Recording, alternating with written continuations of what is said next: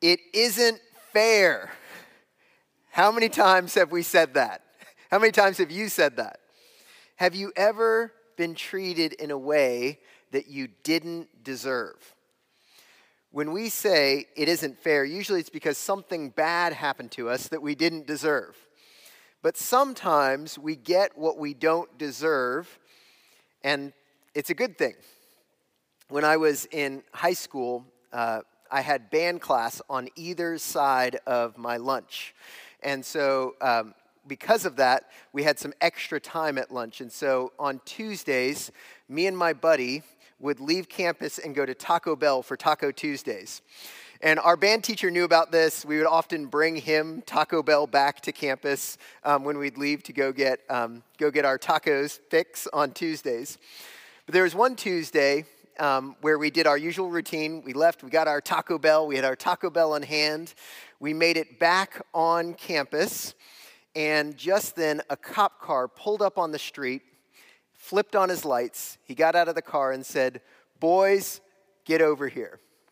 So we walked over to the cop car, and as soon as our feet stepped off the curb onto the street, he said, "You're off campus during school hours. I'm arresting you for truancy."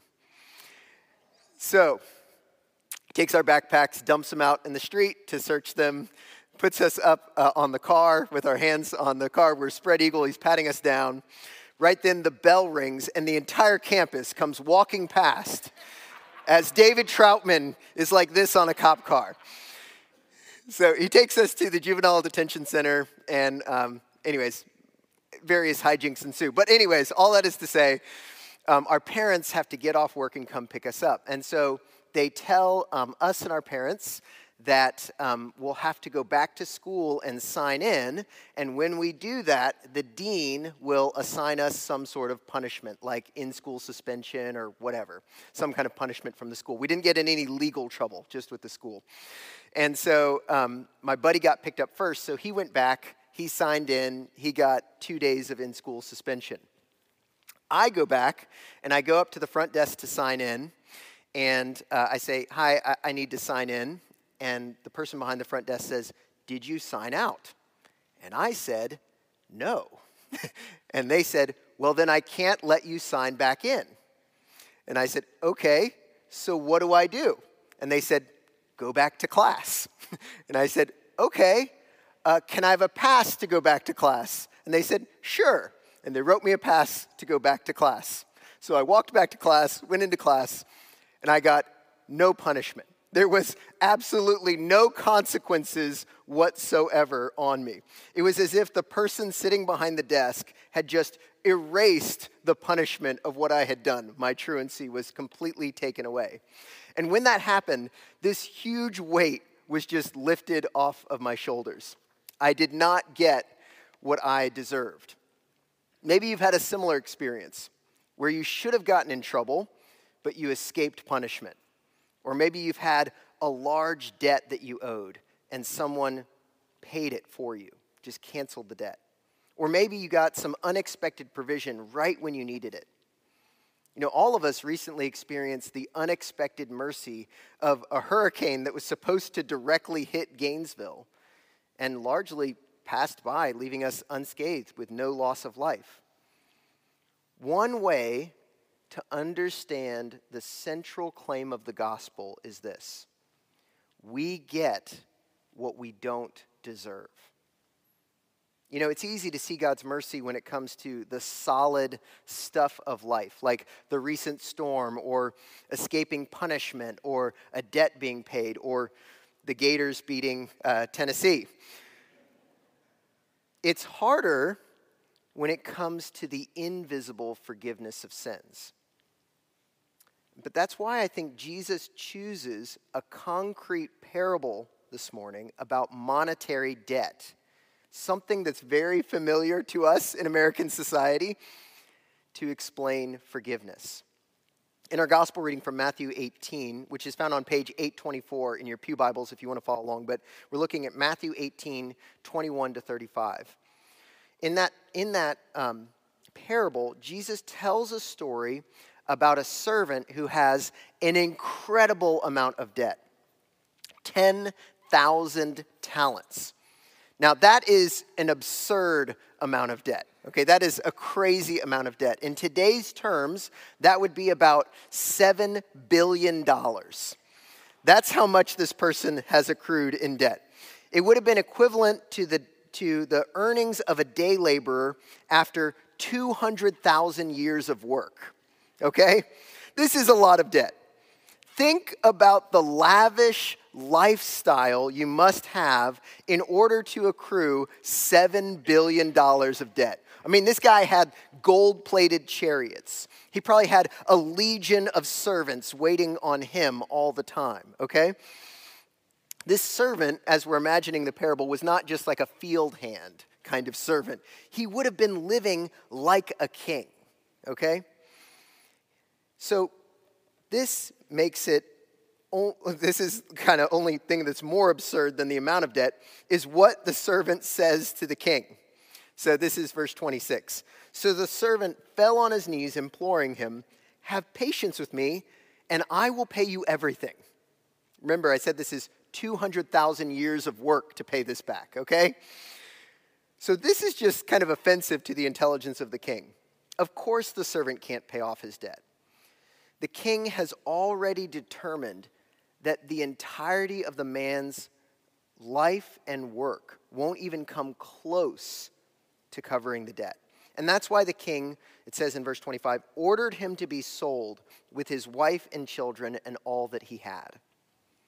This is justice. This is what he deserved. The disciples hearing this in that first century context would have been like, yes, this is the right thing that should happen.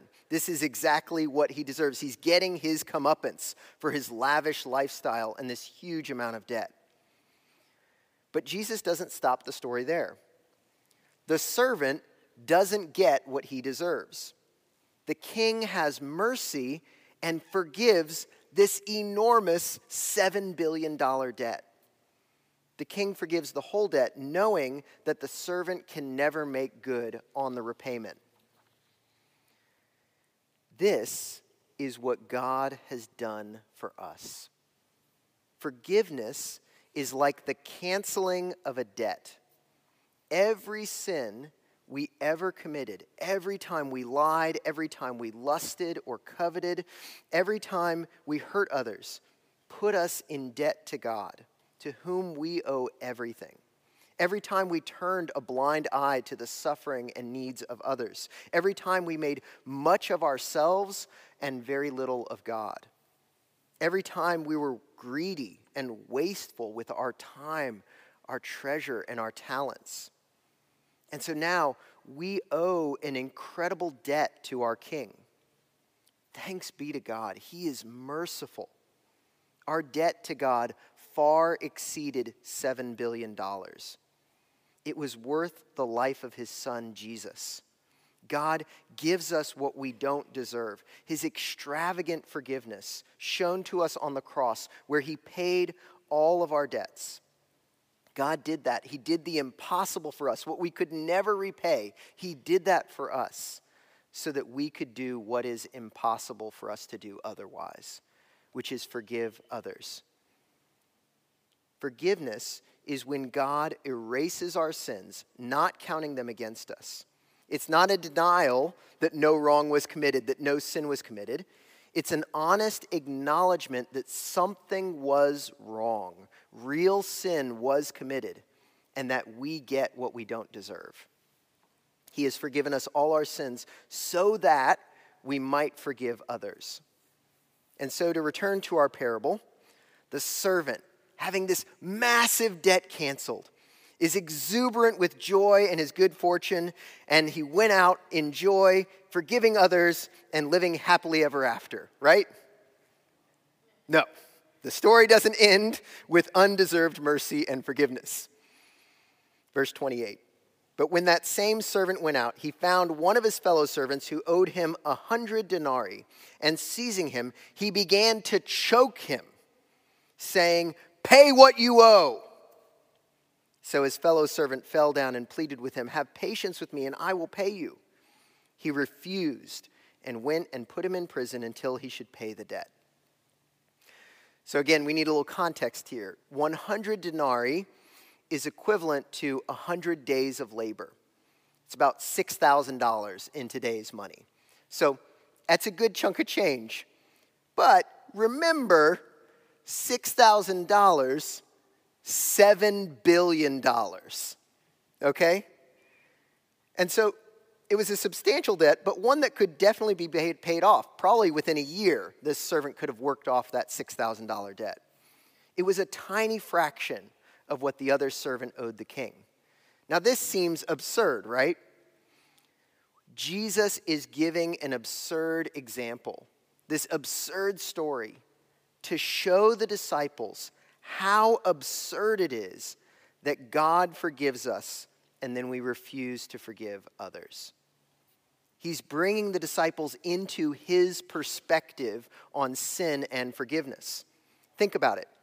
Right at this moment, Jesus is on his way to give up his life so that the disciples and the whole world can have access to undeserved mercy and forgiveness.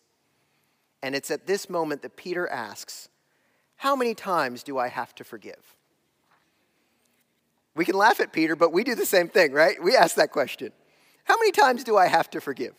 Jesus is on the way to the cross to give his life to pay for the debt of sin. And Peter says, how many times do I have to forgive? This is exactly what we do. Every time we refuse to forgive someone, we are clutching at pennies when we have won the lottery of God's forgiveness. This is the vision of the kingdom of heaven. But this incredible gift comes with a warning. If we do not forgive, we will not be forgiven. In the parable, the king revokes the forgiveness of the unforgiving servant. The king says this. This is picking up in verse 32 if you're following along.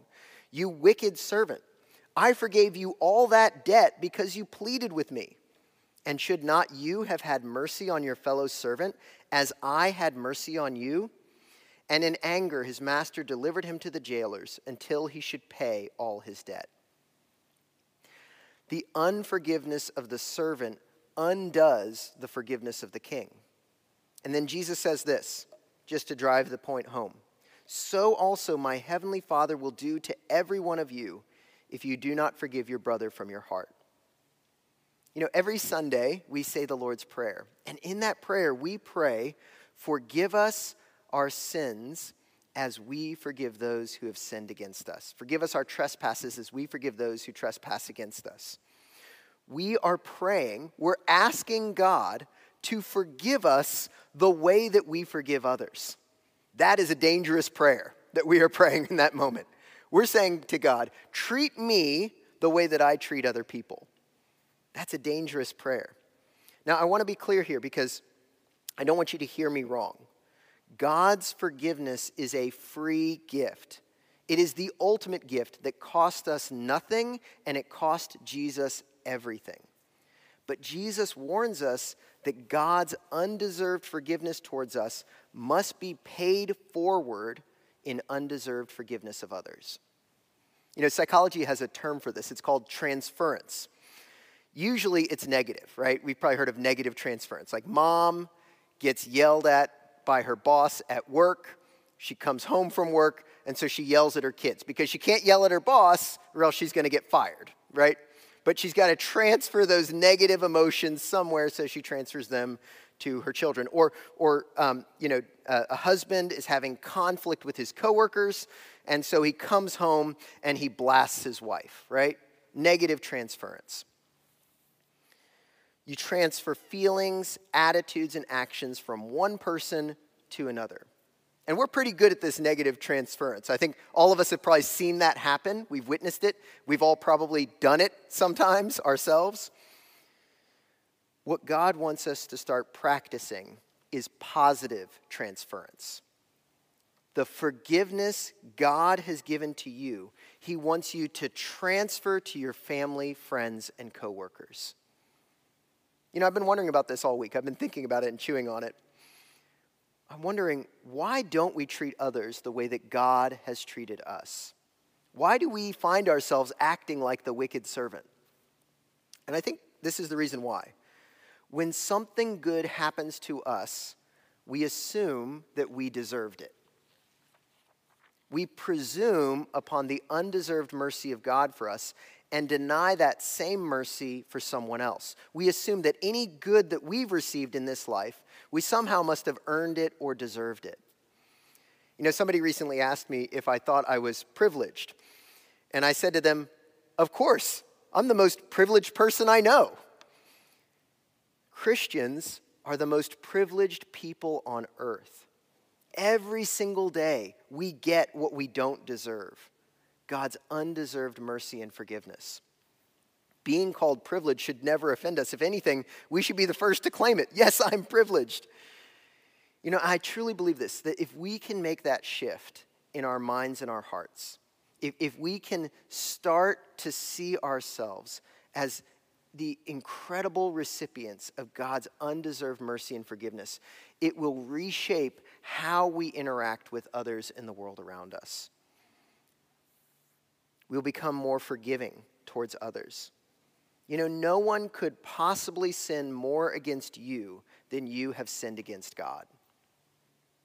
This is what Paul proclaims in our reading from Romans. Why do you pass judgment on your brother? Or you, why do you despise your brother? For we will all stand before the judgment seat of God. People don't have to answer to us. They answer to God, and we answer to God. Forgiveness, however, is not about being a doormat or ignoring the terrible and tragic impact of sin. We're called to be honest about that. People will say to me all the time, you don't have to apologize, just forget about it. And I want to say, that's not forgiveness. That's not how this works. We have to acknowledge that real sin was committed and then forgive it. Forgiveness is when we cancel what others rightfully owe us, expecting nothing from them, not even an apology, and trust that God will bring justice in the end. It's when we relinquish our presumed right to get justice for ourselves and let God sort it out. And the promise of Scripture is that He will. Because the reality is that unforgiveness is deadly to us. It imprisons us just like it imprisoned the unforgiving servant. My spiritual mentor used to say to me over and over again, probably because I needed to hear it a lot. He said this, unforgiveness is like drinking poison and waiting for the other person to die. It prisons us. It traps us. It hurts us. You know, I want to be clear here, though, because I think sometimes we have some false conceptions about forgiveness. Forgiveness doesn't mean you have to stay connected to someone. You know, last week I talked about reconciliation, and that's one thing. And forgiveness is a prerequisite for reconciliation. But you can forgive somebody without reconciling with them. Because reconciliation requires the repentance of the offender. And you can't control that. Wouldn't it be awesome if we could just make people repent? Wouldn't that be cool? It'd be really awesome if I could make myself repent. That would be awesome too. But we don't control that. All we control is whether or not we forgive them, right? And actually, when we do that, they lose power over us, right? As long as we have bitterness and unforgiveness towards somebody, they kind of have some power over us. That unforgiveness has power over us. When we forgive them, we're actually setting ourselves free. God is releasing us from captivity. You can forgive everyone, but you don't have to continue in relationship with everyone. And I think sometimes we struggle with forgiveness because, let's be honest, we don't always feel like it. We don't feel like forgiving the person. I want to tell you that forgiveness is not a feeling. It's a choice to cancel the debt others owe you. Tim Keller has a great line, and Father Michael actually sent this to me this week when we were talking about my sermon. He said, forgiveness is practiced before felt, not felt before practiced. You may have all sorts of feelings, even after you've forgiven. You know, you might have lots of feelings before you forgive, and you might have all sorts of feelings even after you've forgiven. You might still have flashes of anger and hurt and pain. That's okay. That does not mean you have not truly forgiven. Because in the midst of those feelings, we can remind ourselves of how much God has forgiven us and how little we are being asked to forgive in comparison. It's okay to have emotions and to feel your feelings, okay? You can still make a choice to forgive. Don't exchange winning the lottery of God's forgiveness for clutching at pennies. This week, someone is going to sin against you. They're going to walk up to you, and I have this visual image that I think the Lord gave it to me of just like a sheet of paper, right? Your life is a sheet of paper. Someone's going to walk up to you with a black marker, and they're going to put a dot on your nice, clean, white sheet of paper. They might even come up to you and put 77 dots on your sheet of paper. And in that moment, when somebody sins against you, I want you to remember all the black dots that you put on God's page and that he erased. Don't get offended, because you have been an offender against God, and he gave you undeserved forgiveness. Because he loved you so much, he gave his life to cancel all that debt, far more than $7 billion. He gave you undeserved forgiveness. You know, examine your heart. Is there any unforgiveness lurking there? If so, confess it and forgive. You can do that by God's strength and his power and his help. It's a question of the heart. Is your heart merciful? Is it ready to treat people as they don't deserve? Or is it vengeful, set on making sure everyone else gets their just desserts? If we forgive, we will be forgiven. If we show mercy, we will receive mercy. Mercy beyond what we deserve is available to us always. Accept the undeserved mercy and extravagant forgiveness of our God for you, and then transfer that mercy and forgiveness to the world. Amen.